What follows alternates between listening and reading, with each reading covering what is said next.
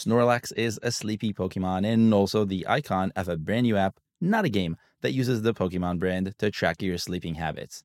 Why sleep tracking? Easy answer, and I bet you can guess what it is if you've been following for a while. It's all about the money. So let's take a look at Pokemon Sleep's launch and how it compares to existing competitors when it comes to revenue. Pokemon Sleep rolled out several weeks ago and has already been downloaded 2 million times according to our estimates.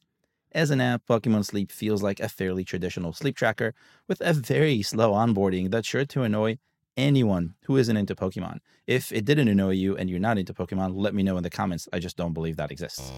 I read through it, but really only for research. Once you get through the intro, it offers the features you'd expect, directly competing with popular apps like Shut-Eye and Sleep Cycle. And here's something interesting. Since its release, Pokemon Sleep has led in downloads and revenue. After 10 days on the App Store and Google Play, Pokemon Sleep earned $686,000 of net revenue, which means what's left after Apple and Google take their fees. Shut-Eye and Sleep Cycle earned $529,000 and $468,000 in the same 10-day period, respectively. The totals are a little bit misleading, though, because even though they look similar, when you look at the trend, Pokemon Sleep is doing way better and grew a lot faster. Now it's doing about $120,000 every day, while the competitors are doing $45,000 a day. The real question that I have is whether Pokemon Sleep is taking away market share from those competitors, or if it will grow by catering to Pokemon fans, and then no harm. What do you think? Let me know in the comments below. Next up is a surprise. Well, not really. I'll show you why in a second. TikTok is getting into the music streaming business. See, earlier this month, ByteDance soft launched TikTok Music in Brazil, Indonesia, Mexico, Australia, and Singapore. TikTok Music seems to be Spotify and then some. Users can stream music, comment on songs, listen to viral music from TikTok directly, and even download songs just like Spotify Premium and Apple Music.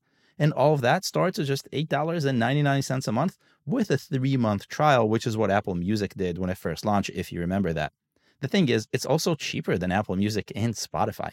But TikTok Music isn't actually a new concept. In fact, ByteDance, TikTok's parent company, has been operating a similar music app by the name of Resso Music in India and Indonesia since 2019. And Resso isn't small. Our estimates show it was downloaded more than 200 million times since release. TikTok Music, which launched on July 6th, has already been downloaded 950,000 times. So not exactly the same, but it's on its way. Brazil is TikTok Music's biggest source of downloads, with more than half of all of those downloads so far. And by the way, Resso is available in Brazil, but is about to get replaced by TikTok Music. TikTok Music could grow more globally than Resso, and in addition to giving ByteDance access to a much larger paying audience, TikTok Music can also bring ByteDance back into India, where the flagship TikTok app is banned. TikTok Music isn't available in India at the moment, but Resso is, and that's what makes me think TikTok Music will as well in the future. Now, once TikTok Music gets to the US, it is sure to challenge Spotify, Apple Music, and really all other streamers. All have recently raised prices, and Spotify's battle with Apple over fees is making it harder to become a paying subscriber on an iPhone, a weakness TikTok can easily avoid. I really wonder if Apple will start treating TikTok differently now that they know this is happening. Now, one more from China. Fast fashion retailer Shein had an amazing 2023 in terms of revenue, and that's making some think it will be going public very soon.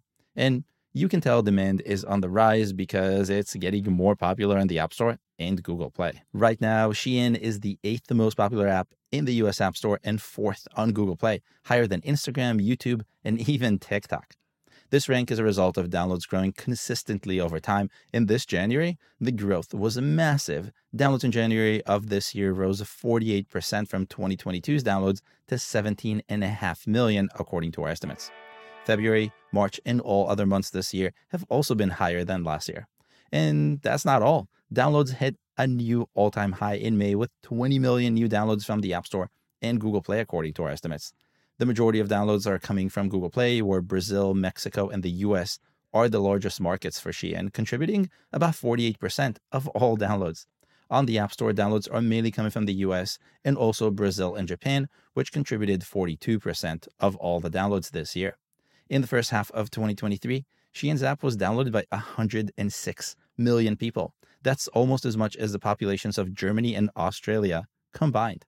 And that's also 22% higher than the first half of 2022. A good time to go public. Another thing I found interesting while digging into Shein was the number of keywords across its Apple Search Ads campaigns. According to our Apple Search Ads intelligence, Shein is paying for more than 10,000 keywords on the App Store, which spans brands they excel, competitors, a slew of generic words like she. I'm not sure why. I mean, I get it, but I'm not sure why.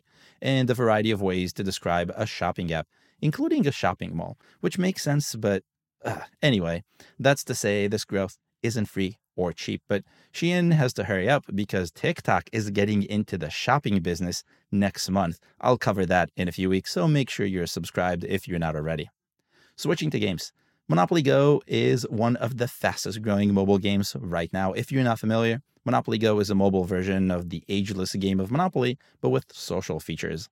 The game has seen downloads grow at a rapid pace from day one, which I'd expect from a company like Scopely, but what's more amazing is the speed at which revenue is growing. I talked about it when it came out in April, noting its growth, but when I saw it at the top of the US App Store this week, I just had to look at it again, and the numbers are just massive. Monopoly Go earned its first $1 million of net revenue from the App Store and Google Play during launch week. It took it 3 more days to reach the $2 million mark, 2 more days to get to $3 million, and after a total of 16 days, the game reached $5 million of net revenue. At the end of May, the game started earning $1 million of net revenue every day, and earlier in July, Monopoly Go crossed the $2 million mark every single day. I wasn't surprised to see Apple Search Ads being a component in the game's user acquisition strategy, and the scale is really, really big. According to our Apple Search Ads intelligence, the game appears in more than 11,000 paid keywords on the App Store. Like Shein, the keywords are really all over the place and include lots of similar games, misspellings, and a whole bunch of seemingly random keywords, which may be a result of a broad match or smart match campaigns like adorable pets and make quiz. I don't know what that's about. According to our estimates, to date, all of this effort has earned Scopely $135 million of net revenue. And while the App Store was responsible for more revenue, the distribution was actually much closer to half each than most other apps and games that I usually cover. And last for this week, still about games. I analyzed all the mobile games on the App Store and Google Play to answer a simple question. Which countries publish the most mobile games? The US is probably everyone's guess, and it is, but it's not the only one. So let's find out where games come from. First, there are 746,000 games on the App Store and Google Play right now. 70% of mobile games are on Google Play, and the remaining are on the App Store. This difference is really a testament to Apple's rigorous review process that rejects a lot of clones and low-quality games that Google Play just doesn't. US-based publishers lead the list with 33% of all the games on the App Store and Google Play right now. Not only is the US in the lead, but it's also the only country with a double-digit share. China comes in second with a 5% share. Most games published by Chinese companies target the Chinese market, but some, like Genshin Impact, expand beyond China. Genshin Impact earned more than $200 million of net revenue this year alone. Japan, Germany, and Russia round out the top 5 countries with the most games in the App Store and Google Play. Together, the top 5 countries own 48% of all mobile games across both stores. I was also curious how fast games are rolling out. In June, the App Store and Google Play welcomed 17,000 new games, the highest number of new releases per month so far this year. 4,400 of those came from the US, and the remaining 13,000 games came from publishers worldwide, led by Germany with 440 new games, to give you an idea of what the distribution is like. What a difference in scale. We've seen a lot of viral successes over the last couple of years, but most, if not all, were apps and not games. Then we see games like Monopoly Go, and you realize the opportunity to succeed with a mobile game is still there, and it's bigger than ever. Good luck to all of you game developers out there. And that's all I have for you this week. I skipped the intro this time. Let me know what you think about that in the comments, and I'll see you next week.